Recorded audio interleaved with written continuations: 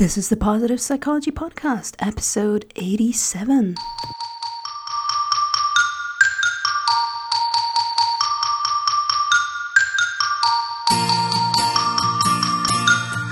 Welcome to the Positive Psychology Podcast, bringing your earbuds the science of the good life. And now, your host, Kristen Trumpy. All right, Suzy, Madge, you're on. Tell me, who are you, Suzy?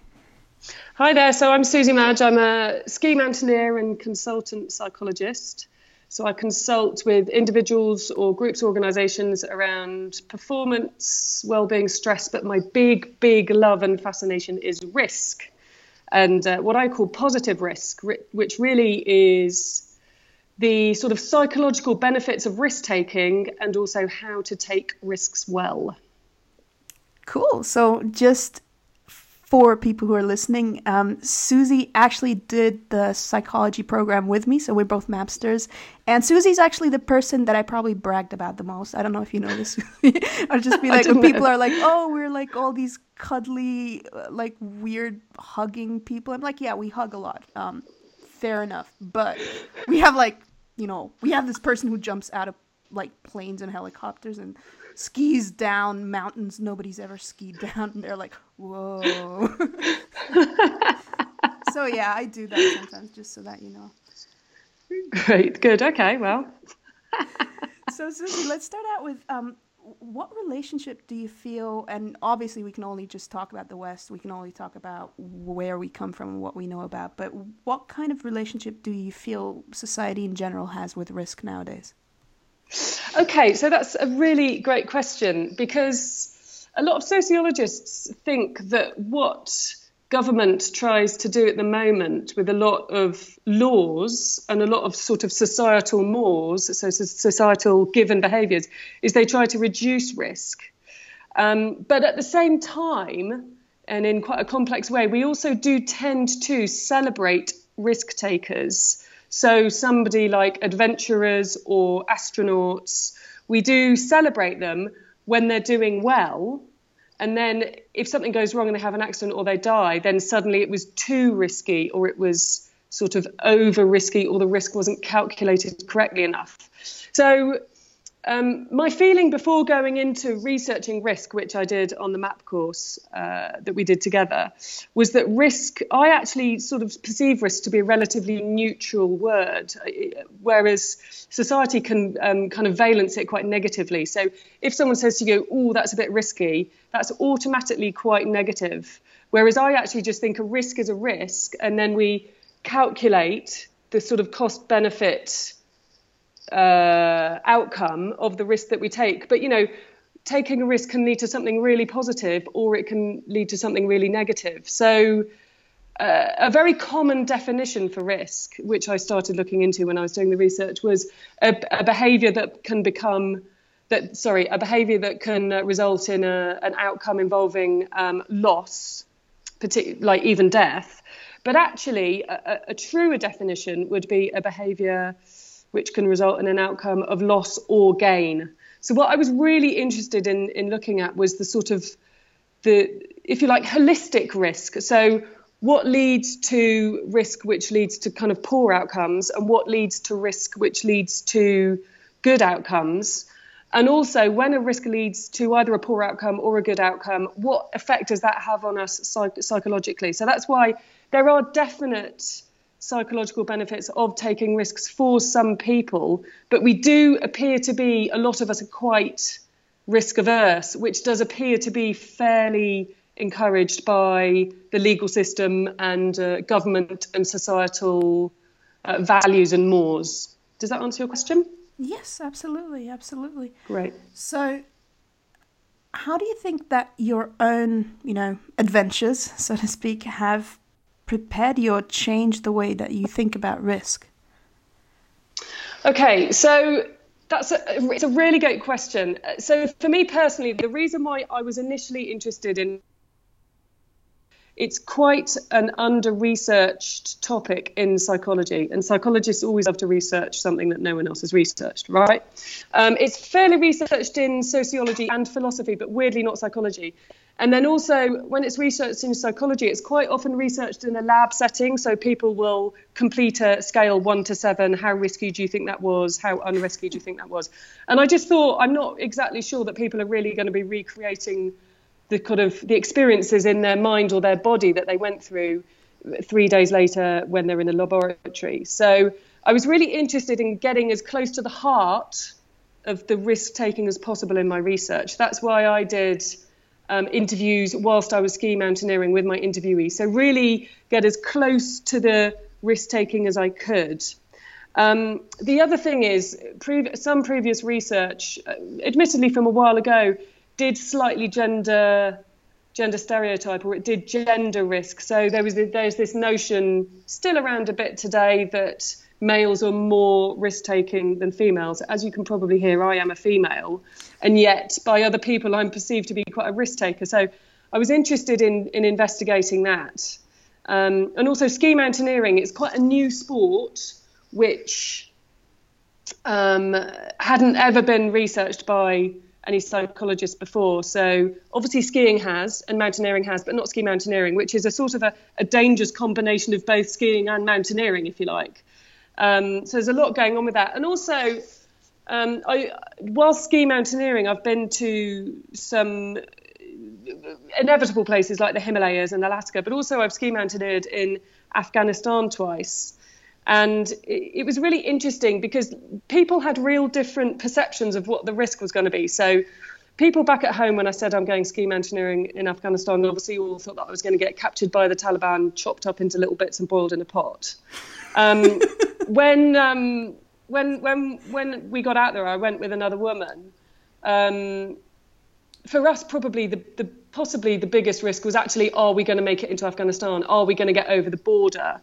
Because somewhat extraordinarily, the woman who I was with decided to get her camera out at the border crossing, which is always a triumphant behaviour when you're trying to cross a border anywhere in the world. But certainly between Tajikistan and Afghanistan, I wouldn't recommend that. So we almost didn't get into the country. That was our biggest risk.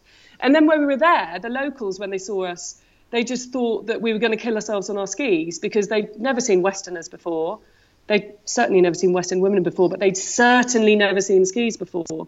So the perception of risk was completely different depending on with whom one spoke about Afghanistan. And that really struck me that actually perception of risk it really informs people how they perceive a risk, but it's only true to them. You know, it's very, very subjective. So there's this sort of cluster, there's a mosaic of reasons, if you like, for why I was interested in investigating risk. Firstly, it was understudied in psychology. Secondly, ski mountaineering hadn't been studied. It's quite a new sport, but there's loads of people doing it. And thirdly, my own personal experiences being a woman and also skiing in some kind of far out places like Afghanistan. Right. So let's can we stick a little bit with risk perception? And I also want to point out here, this is not just, I think it's easy if you're a listener and you're like, oh my God, this woman, she does crazy things. But I can tell you from someone who's definitely not a risk taker like Suzy's, but I travel, as the listeners know. And it's just, I remember when I started traveling in 2005, I actually tried to publish an article in a traveling magazine. And they rejected it because the outlook was too fearful.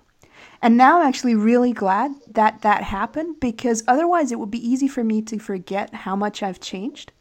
And now when I travel, I'm usually very relaxed, and I can be in places which other people perceive as dangerous. And I think there's so much to it if you actually do what you're talking about, because the people who find it the most risky are usually the ones who never do anything. It sounds horrible, but it's true. What do you think about that? Does that map onto what you found? Yeah, it does. I mean, yeah, there's several things I could pick up there. So first of all, if you think, I've already talked a bit about how sociologists, for example, really perceive that government encourages us not to take too many risks, so encourages us to be risk averse. But if you go back and if you think about social anthropology or human biology, when we were kind of hunters and gatherers, and we had to have some risk takers in our groups, otherwise we wouldn't have had the person who was prepared to get close enough to the woolly mammoth to kill it so that we could eat it, or we had to have someone who just wanted to keep on looking around the corner to see if there was any better sort of place to live.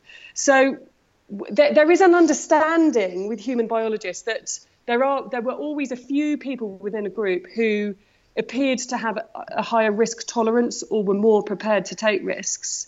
And nowadays, they do think that there's probably a kind of a cluster of genes which interact, so that probably roughly about 10% of us or of humans seem to sort of tolerate risk better or be slightly more attracted to risk. But you can understand that in a way. Otherwise, you're going to have a particular psychological relationship with risk if you're a firefighter, for example, or if you're an astronaut, or if you're a mountain guide. You're probably going to be less risk averse to other people, or even a violent criminal. They're going to be less risk averse than other people. So we don't appear to all tolerate the same level of risk. So some of us do appear to take a few more risks, and some of us a few fewer. But that's possibly also one strong thing which came out in my research was I did my research in a place called the Chamonix Valley in France, where there do appear to be quite a high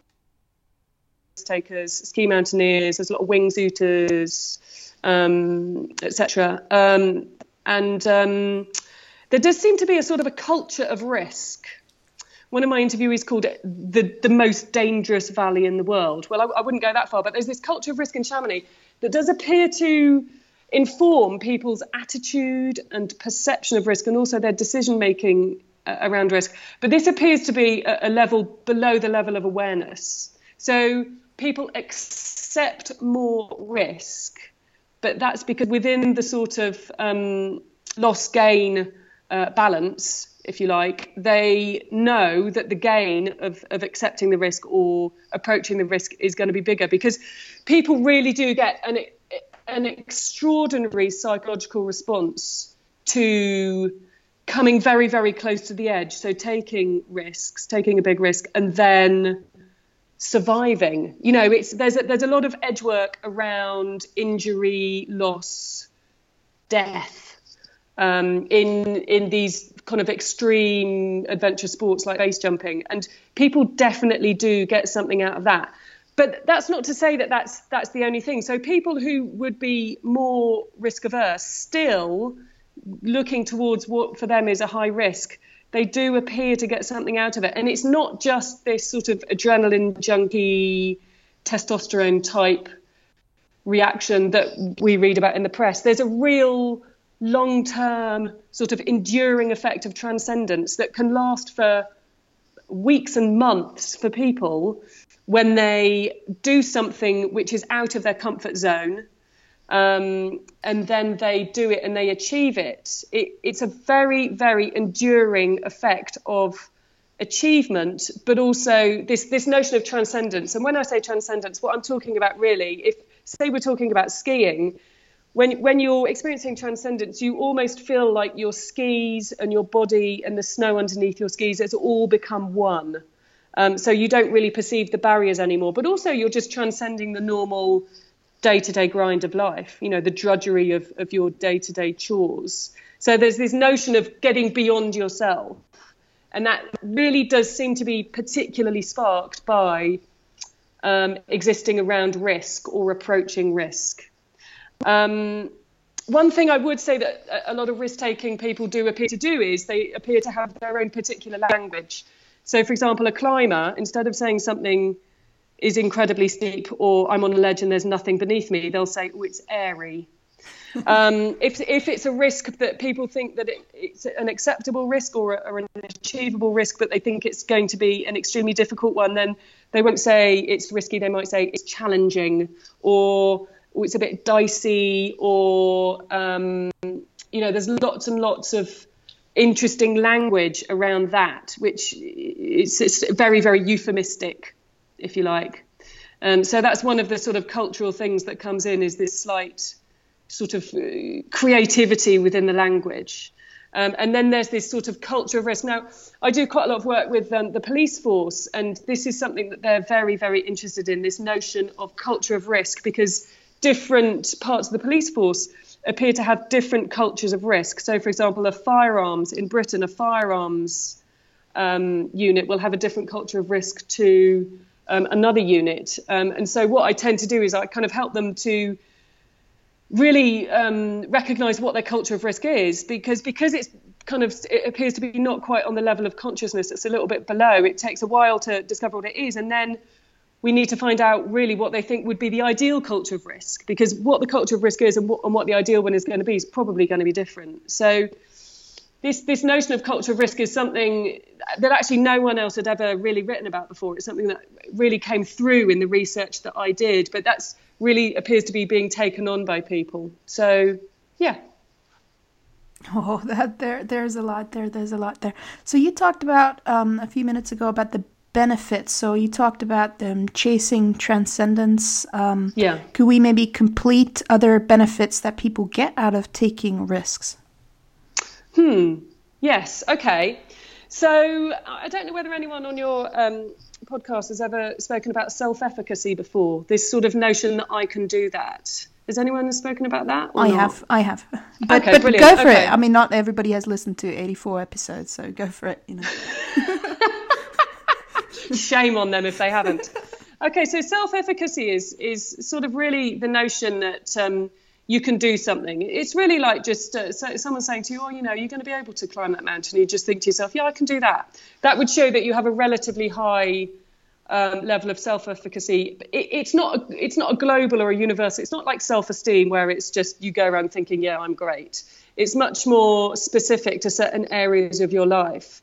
But self-efficacy is one of those kind of traits that does appear to be fairly related to quite high well-being, actually.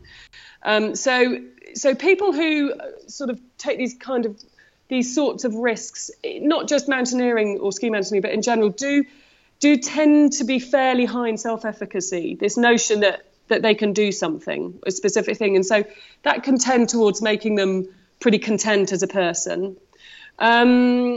Other benefits would be, as I mentioned, transcendence. There's another thing I want to mention which is similar to transcendence, but it's almost beyond transcendence, and this is the notion of the sublime. Now, this is really relevant to risk-taking because, you know, when you're feeling high arousal, so when you're very, very rise physiologically, you can tip over into anxiety, but you can tip over into excitement. And that's really where the sublime fits in. It's this sort of fear but anticipation. It's joy but sadness. It's two contrasting emotional experiences that you experience at exactly the same time. And being surrounded by risk does really appear to encourage this feeling of the sublime within people. And when you feel that sublime, that is a very, very potent experience to have. So that, for example, would be an experience that you have at the time. But this notion that it can really help to kind of endure, this is really something to do with building your self-efficacy. So if you are going to do something, you just think, I don't know whether I'm going to be able to do it. I'm not sure. And then you kind of do it and you take the plunge. And then afterwards, that's going to help build your self-efficacy, your belief in yourself, achievement in general, which, as I'm sure someone who you've interviewed has mentioned, is kind of one of the five elements of Seligman's PERMA. There is also quite a lot of positive emotion. There is actually a joy in the doing and in the having done, in the achievement.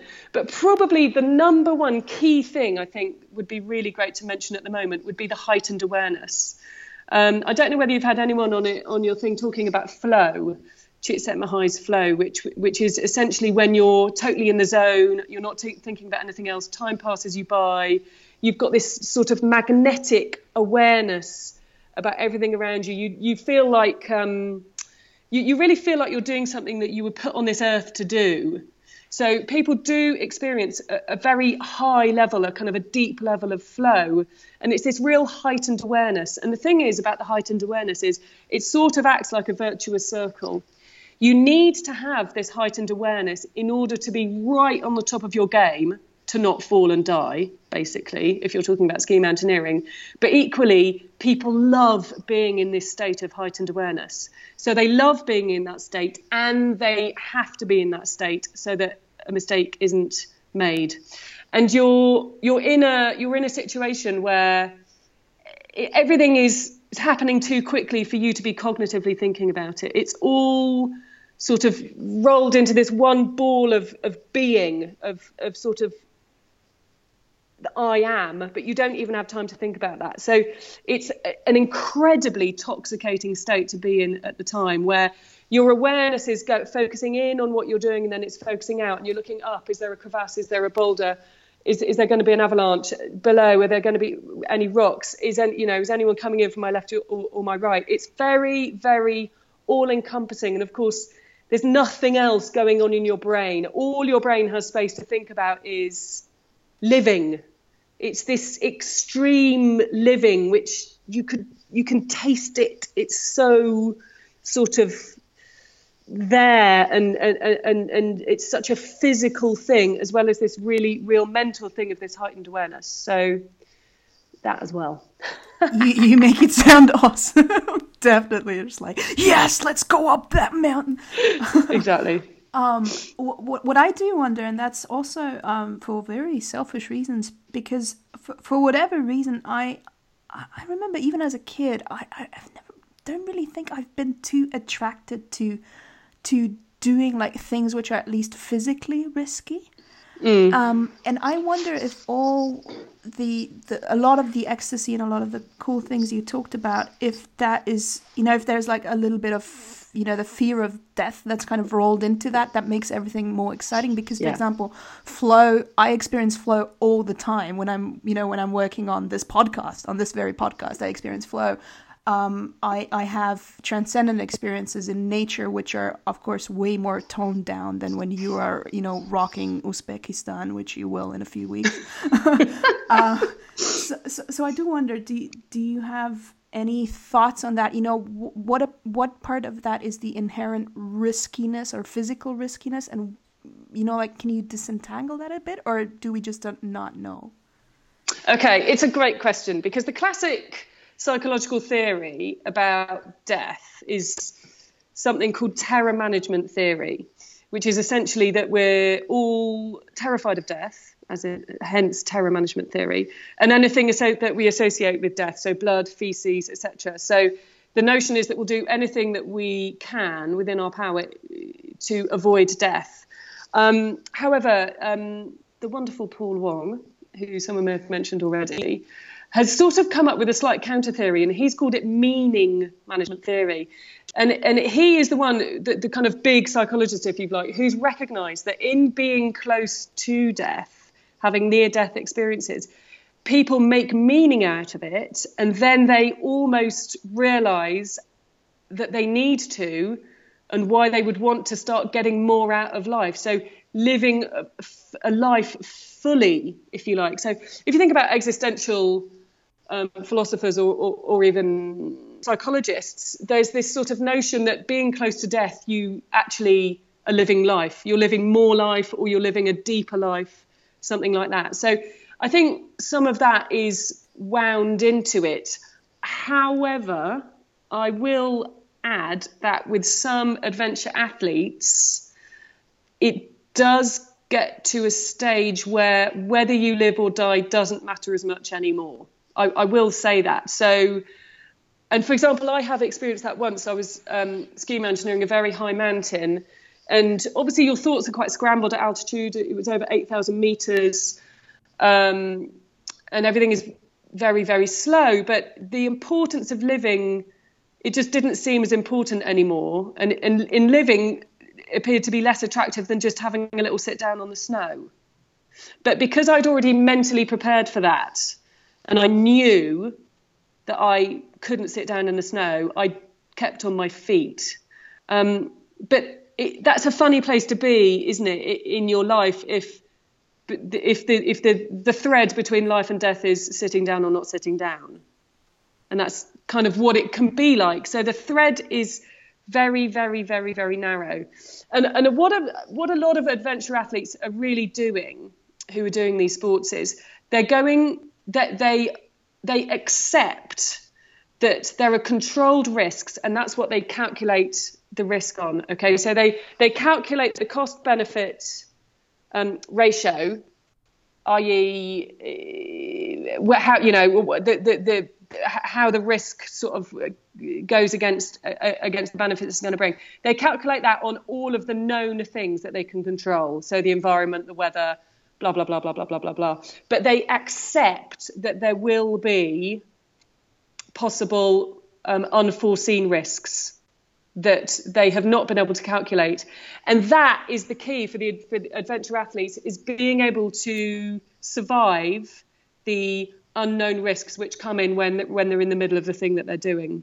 So that is the key. They calculate risks on the known risks, and then they accept that there are going to be unknown risks, unforeseen risks, and that's what makes them. That's what makes the experience, and that's what makes them live or die, for sure. But that's what gives the extra frisson to the experience. That appears to be pretty clear in the research that I did. Okay, yeah, I can see that. So the real excitement comes from kind of, you know that you are able to perform certain tasks or things under certain conditions, but then you also want to kind of figure out your limits and see, like, well, will I be able to cope with the unknown, so to speak? Yes. That's what you're saying. All right, cool. That's exactly it. Precisely. But put in a much simpler way than I just explained, by the way. Well done. This just makes me think, there's something that I think about sometimes, the fact that I don't miss something like bungee jumping, all right? It's something that I wondered, is it just that, you want to do it, but you're just so afraid that you kind of trick yourself into believing that you don't want to do it? Or is it that the things, like you mentioned quite a while before, that people think more about meaning and stuff, because I do that all the time anyway. And I find some of the experiences, definitely not all, definitely not the same exhilaration as often, I would say. But I have experienced those states in very different circumstances that maybe for that reason, I'm just not that drawn to that, and that's simply because, that there are some things that I get in a very different way, and then the others where I'm like, maybe I'm too cowardly, I don't know. Maybe that's what it is about. I don't know. Yeah, and I mean, the other thing about something like bungee jumping, for example, I've never been bungee jumping. It just doesn't appeal to me at all. But if you think of it in terms of Csikszentmihalyi's flow, so to reach a very, very deep level of flow, you need high skill and a high challenge. Well, how high is the skill in bungee jumping? I'm guessing good point. There's zero. Right. So for these types of adventure athletes, there's that. There's no high skill. They haven't worked for it. And also, they would feel that there was very, very little control.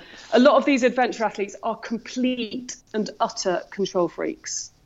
Okay, everything is controlled to the nth degree, every single little thing. So for something like bungee jumping, you're just not in control, are you?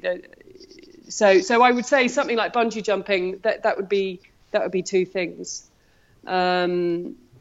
That could explain that. Oh, that's a very interesting point.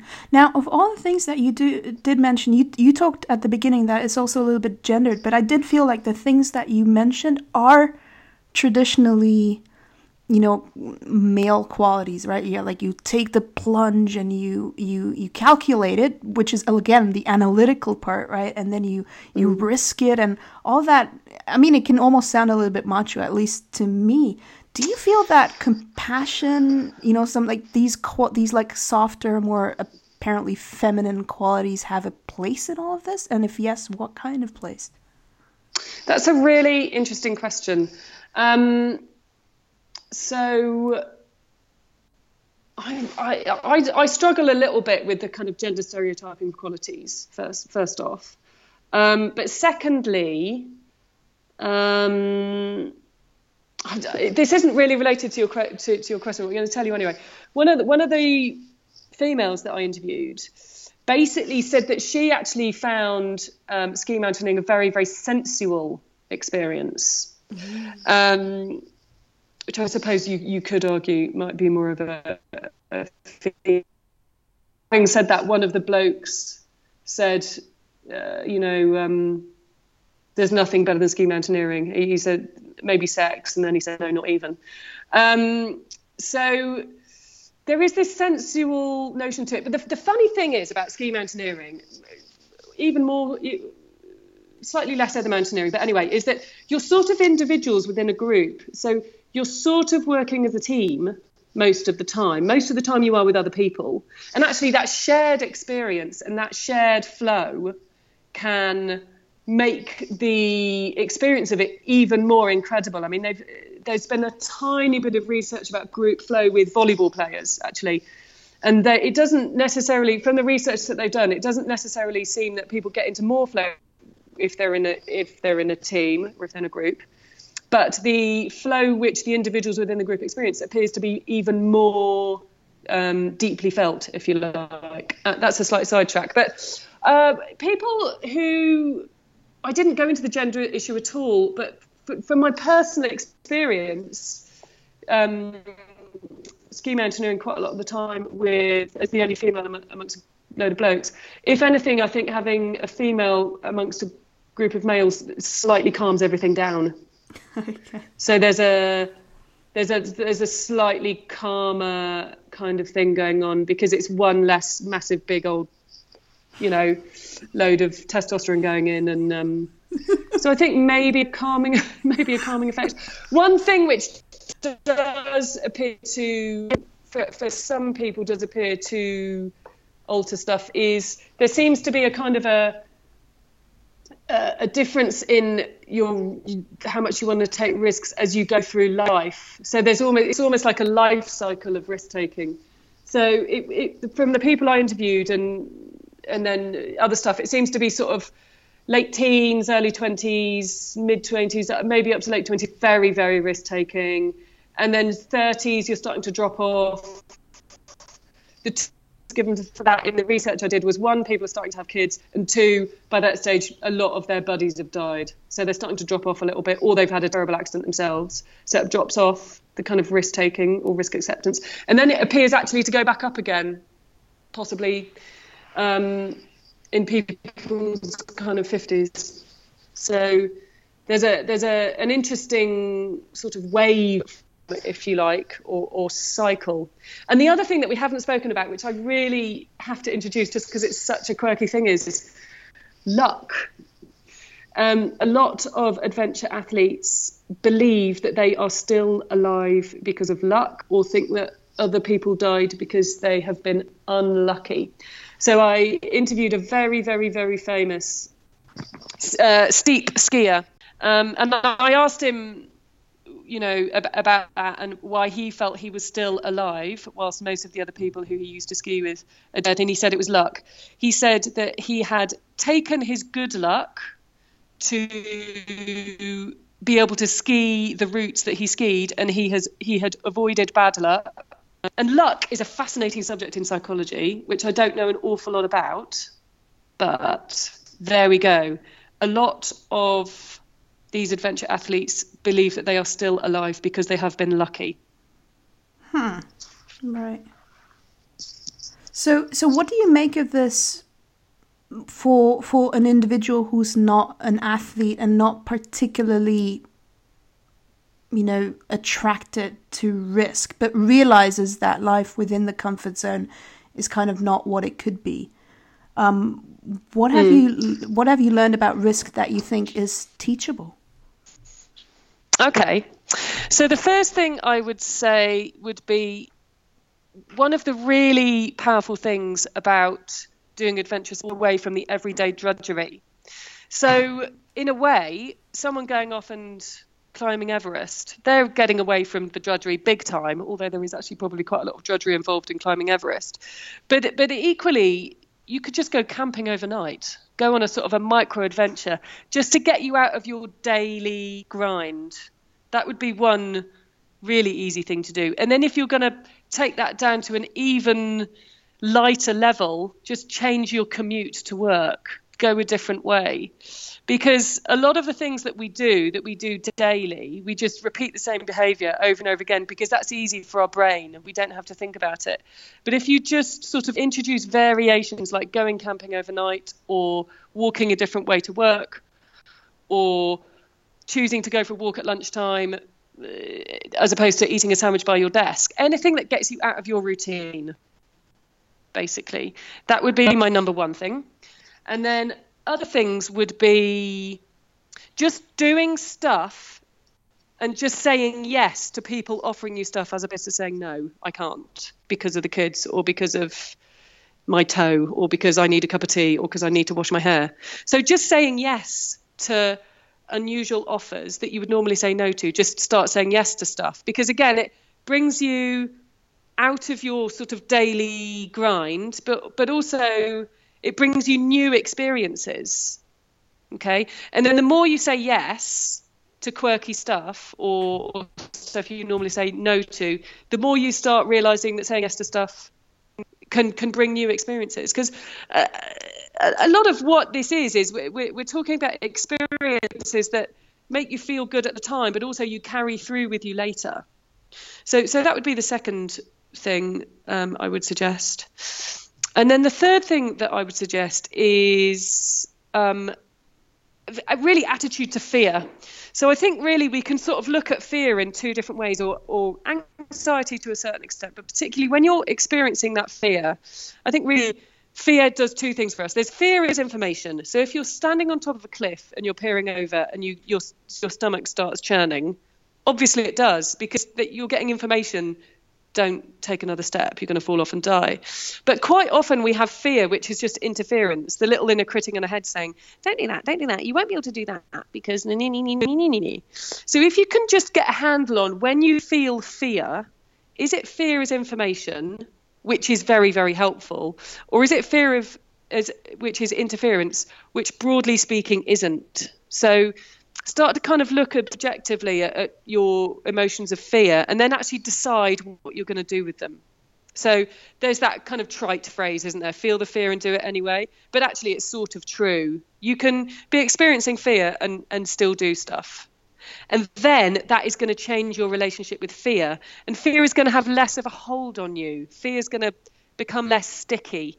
Quite a lot of the time, stuff I ski, I look down and I look down on it and I'll be feeling fearful, and then I'll just think, no, it'll be all right. I think I think it'll be all right on a ski it and it's all right. That's one other thing about adventure athletes, by the way. Whenever they talk about things going wrong, they never blame themselves. Who? Sorry, that was who? Who say? One other thing I just wanted to say about adventure athletes. Whenever they talk about accidents or something going wrong, they never fall. It's never their fault. It's always someone else's fault. Oh, well, maybe you need that big ego to do big yeah. Well, I'm of course not accusing you, but those people do take responsibility. No, but that's the self-efficacy, right? I can do that. Yeah, I can do that. So we talked a lot about physical courage and dealing with physical risk, but how do you feel that this all translates to moral courage, or to vital courage? The vital courage means, just for our listeners, to gracefully face cancer, for example, or something like that. Like, how do you feel that that courage that you learned, that you researched in, does relate to other kinds of courage? That is a really great question, because the people I interviewed wouldn't consider themselves to be courageous. They would just consider themselves to be making the best of life that they can. So making decisions whenever they go out to do their sport to get the sort of maximum utility, the maximum benefit from it. That's really what they're about. It's pretty selfish in that way, because they know that they're going to get a great feeling or a great experience out of it at the time, just afterwards, and that can last for weeks. So in that way, it is very, very selfish. So I suppose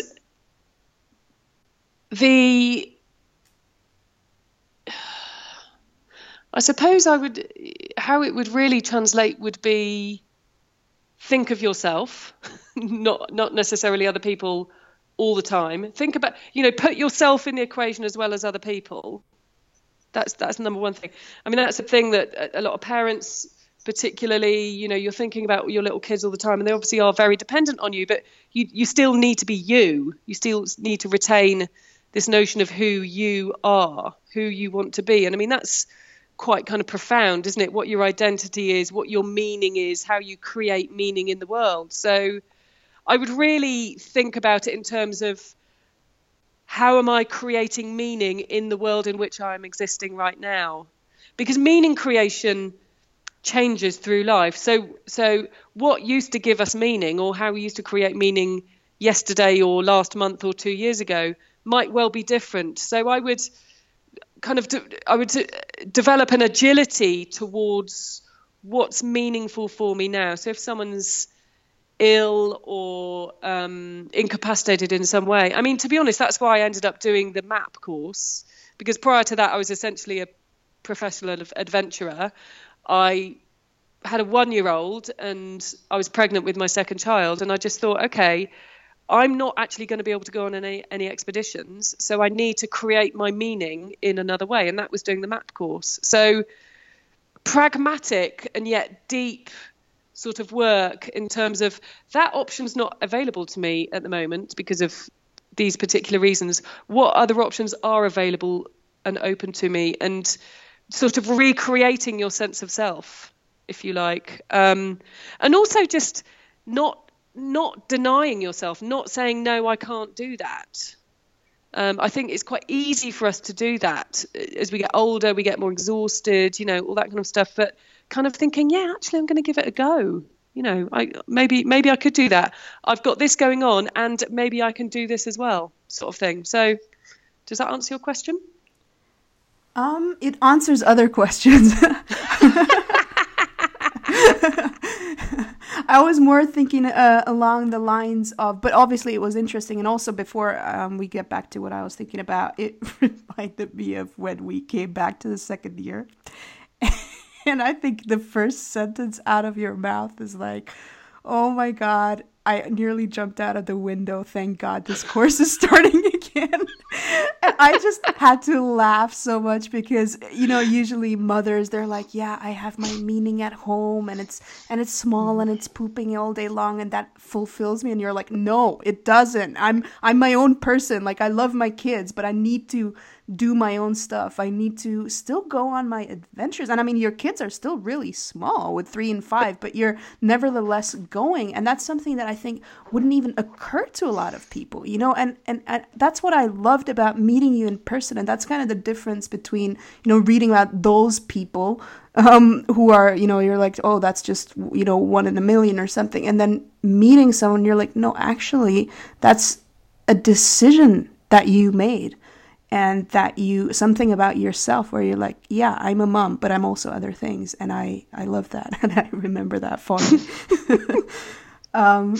I was more thinking around the lines of, moral courage as to, you talked about the risk mindset, right? How they do risk management and stuff like that.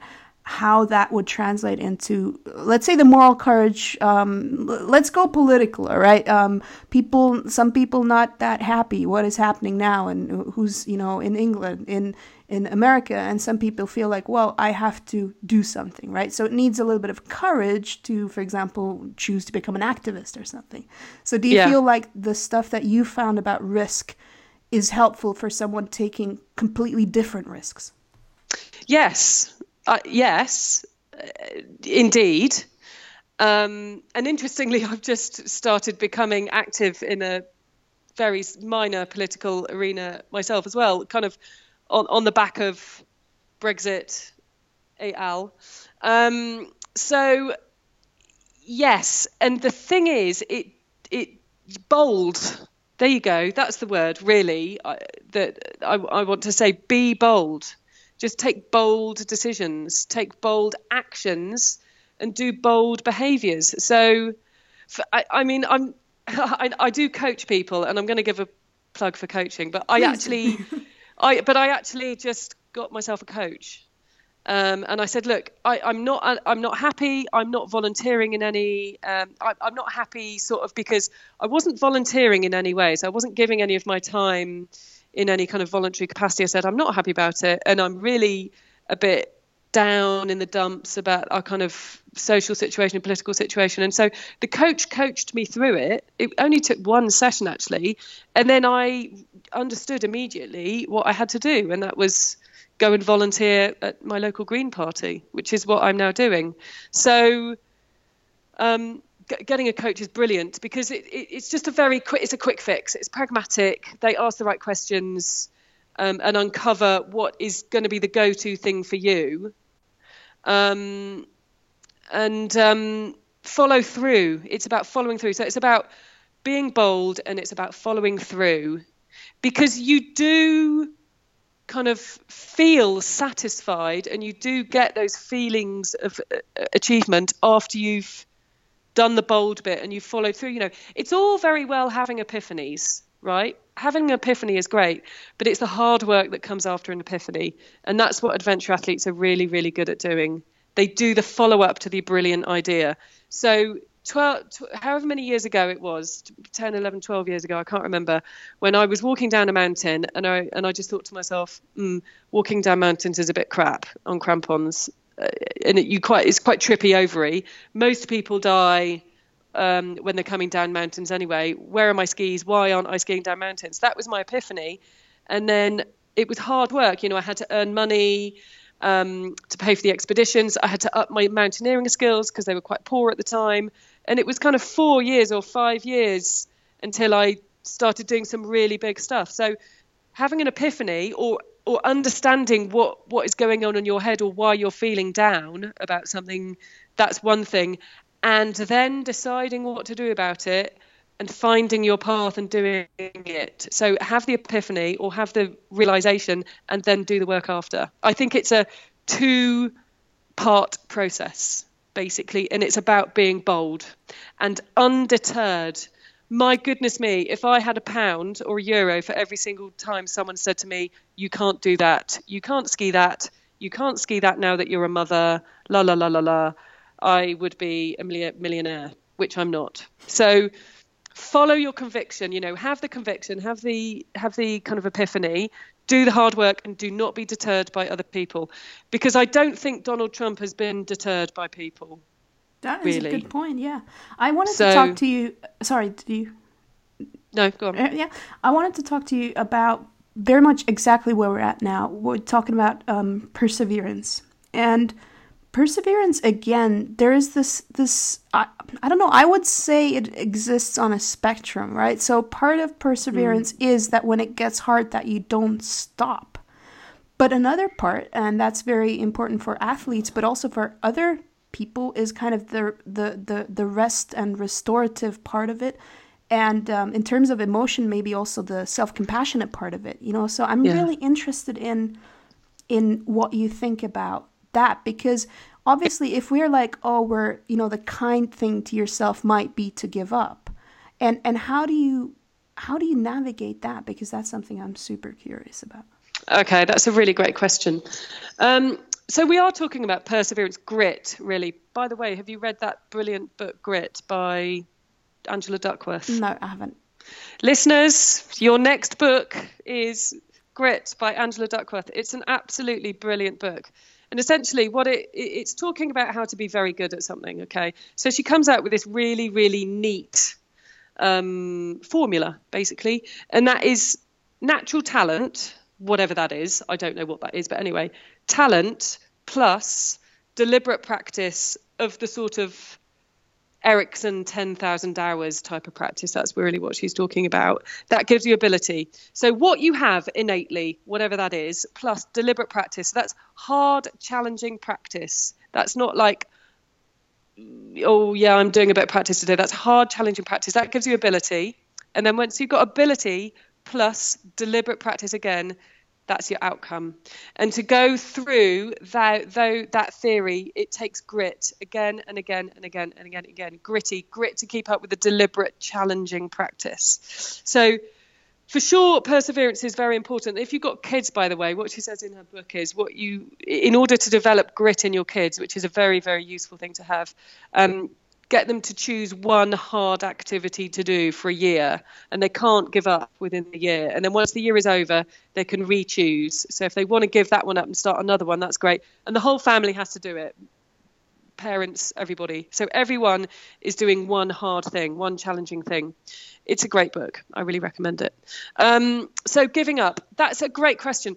Okay, so the first thing that I would say in terms of rest and recovery is there is literally one incredibly simple answer, and that is meditation. So apologies to anyone who doesn't believe in the efficacy of meditation, but there we go. That's it. Meditate. Meditation is so great at buffering against so much of the difficulty and the challenges that we have in life. But in this way, why is meditation so great? It's because it really gives your brain space to breathe and your body space to breathe. But it's like encouraging a kind of a blank time or a gap of no mind in your head. So I think meditation is very, very important if you're very physically active, or if you're very mentally active. Anyone who's got any kind of mentally very challenging jobs, really, we all need to meditate a little bit each day in order to keep that going. And if you don't want to meditate, then just lie down in a room in silence and just be. You don't necessarily have to listen to a guided meditation or a mindfulness meditation, but just a space where there's no other information coming into your head. There's no other sounds. There's, no other kind of sights. Your smartphone switched off. So I think that would be the number one thing, would be this kind of gap of no mind, create either through meditation or just having 15, 20 minutes silent time. First thing. And the second thing is, the other thing about meditation is, because we attempt to meditate and have this empty mind, but it doesn't work and our brain goes crazy and our thoughts go all over the place. What you end up doing is you end up kind of getting into quite deep self-reflection. So if you meditate for a long time, that's when you start having these really brilliant ideas, these epiphanies. But in a shorter amount of time... How long is a long time? What are we talking about? Well, I think it's because over I don't half trust... an hour. All right, okay. I was just wondering, because this is a woman who's ran through the Sahara for 7 days, so I just wanted to check. Like, oh, no. What are you talking about? You meditate for 7 days, although that's supposed to be brilliant, isn't it? Going for those Vipassana meditations. I think quite a long time is half an hour. For me, I'm normally more 10, 20 minutes. Okay. And no, I don't meditate every day because I don't create the time. But if I did, I think it would be very, very good for me and for everybody else. You start having those train of thoughts, and then you just this ability to drop into yourself. So the better you get to know yourself and know your body and know what your brain is doing, I think the better you're able to make decisions, because sometimes you do just have to stop, right? And just think, actually, that goal I had, that's just not the right goal anymore. It's not, so I nearly did a PhD starting, for example, this October just gone. And then I just realized I just didn't have time. Mm-hmm. And I really wanted to do it because I love risk and it was just going to be amazing. And I just thought, it's just not now. It might be never, but it's not now. So any of those funny little keystone habits that you can have, people do it when they're having a shower, don't they? Or cleaning their teeth. Just have a little check out, drop in on yourself. How am I? How's my body feeling? Is anything aching? How's my head? Is it busy? Have I been a bit fizzy today, a bit jittery, or is it all right? How tired am I? Do I look exhausted? Do I feel exhausted? Do I think exhausted? I must admit, I tend to do mine in the shower. I have a really lovely shower cream thing. It's made with frankincense. I quite understand why the wise men gave it to baby Jesus. It's the most incredible smell. So for me, do you know what I mean? So that smell, for me, when I smell that frankincense smell, that's a trigger for me to drop in on myself. So I don't have to think, oh, I'm going to have a shower now and get the cream, and I don't need to think about it. I just know it's associated with a smell for me now. Similar hand cream. Whenever I put on any old hand cream, that's when I do a little drop in on myself. Weirdly, I sometimes do it when I'm getting my wallet out of my bag or my pocket to pay for something. I have a little drop in on myself. The shopkeepers look very perplexed. But whatever it is, create a little habit around that. It just increases your self-awareness, and then that mitigates against rumination, the inner critic just banging on, that little voice in your head. But also you'll start to realize if something that you think you want to do is actually the wrong thing. So yeah. And then at the end of the day, so if I'm skiing on a really high mountain or doing something and I'm absolutely exhausted, running an ultramarathon or whatever, then I just have one simple question that I ask myself, because I haven't got the energy to think of anything else. And that question is, can I take another step?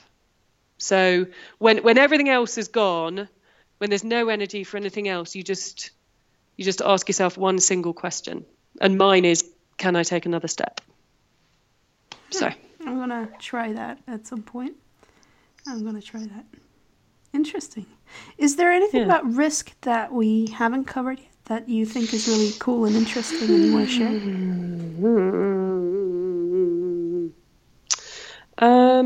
I don't think there is particularly. It's generally very, very understudied.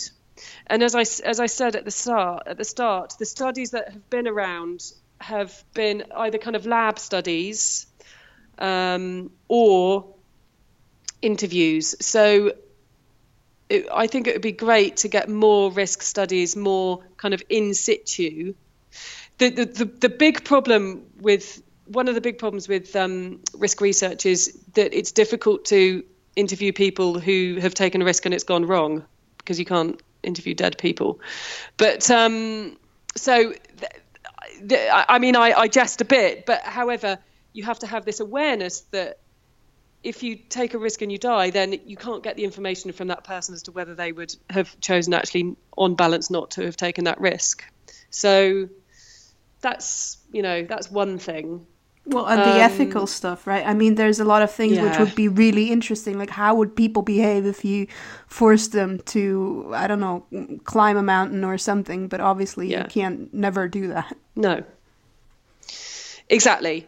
I had to jump through quite a lot of ethical and sort of health and safety hoops, even to do the research that I did for the masters. It wasn't straightforward doing the ethics and all of that. It was quite tricky. So that's another kind of big question.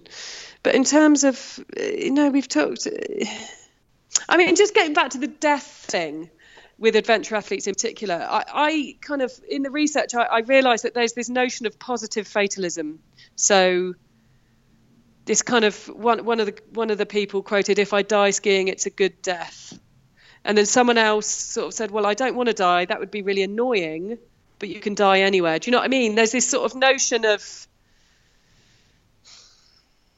I've lived my life to the full, so it's not going to be completely surprising to me if I die skiing tomorrow type thing, or doing whatever they're doing. I actually think this research around death attitudes, terror management theory, meaning management theory, all of that, I think it's an interesting area, and I think there could be more research in that.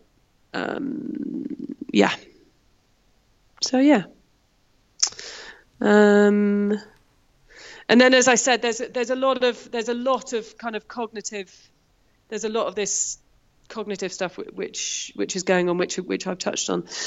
But in general, for your listeners, I would really say, see what experience you get from doing something which you perceive to be slightly risky, or other people perceive for you to be slightly risky, and do it and see what the outcome is for you.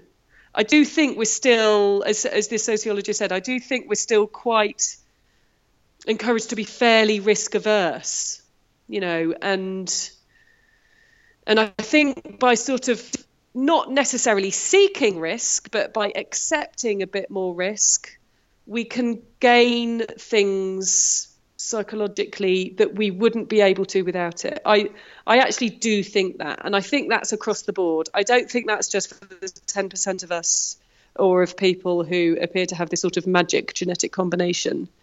I think that's probably everybody. I can testify to that with two very different examples. One is when my dad taught me to drive, and he just, from the very beginning, he for some reason, and I don't know why, because normally I would just be like, if I don't want to do what my dad wanted me to do, I would just be like, get lost, and I would be out.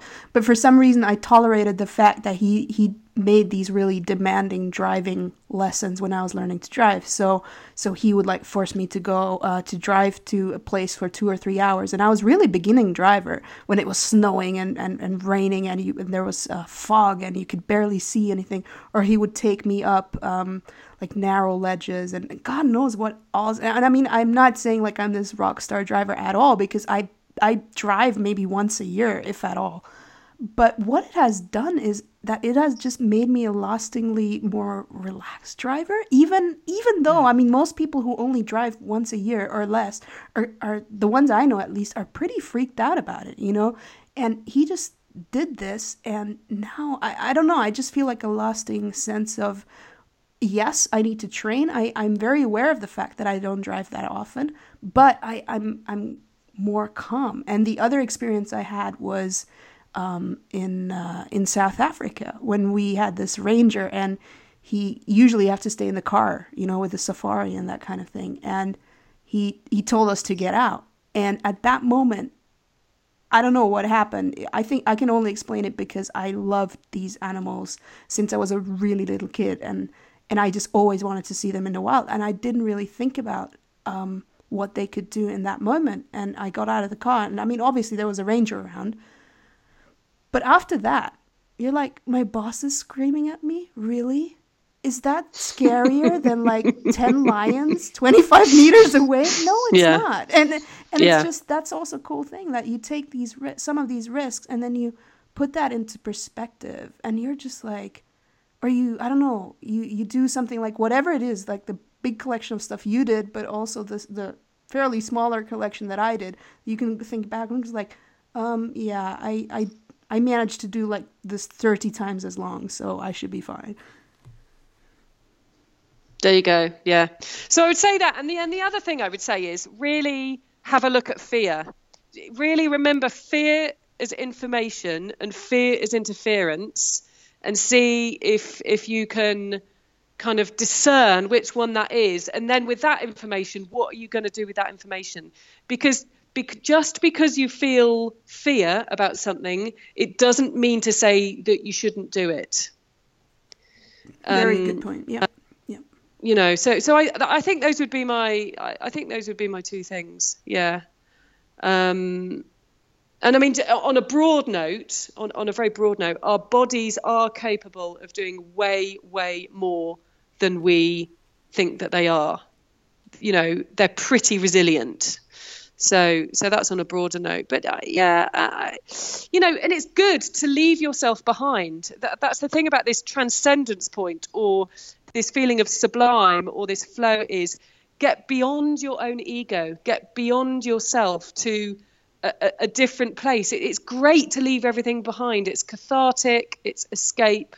This is why I was saying, just go camping overnight, or take a different route to work. Just do something a bit different, which is a bit cathartic and a bit of an escape. And because it's actually restful. It sounds really weird because cognitively there's a lot going on, but it's restful to get beyond your own ego and beyond your own self. And that's where you get when you take a big risk, because it's so all encompassing. You can't be thinking about yourself anymore. You're thinking about something more than yourself. So this kind of notion of getting beyond yourself, it's almost like you're giving yourself a rest. It sounds weird, but there we go. That's the thing. Thank you so much, Suzy. It was delightful to talk to you about this. And thanks so much. Oh, it's lovely to chat, and I hope that people find it interesting. I think they will. I think they will. Good. Okay, see you. See you. Bye. Bye.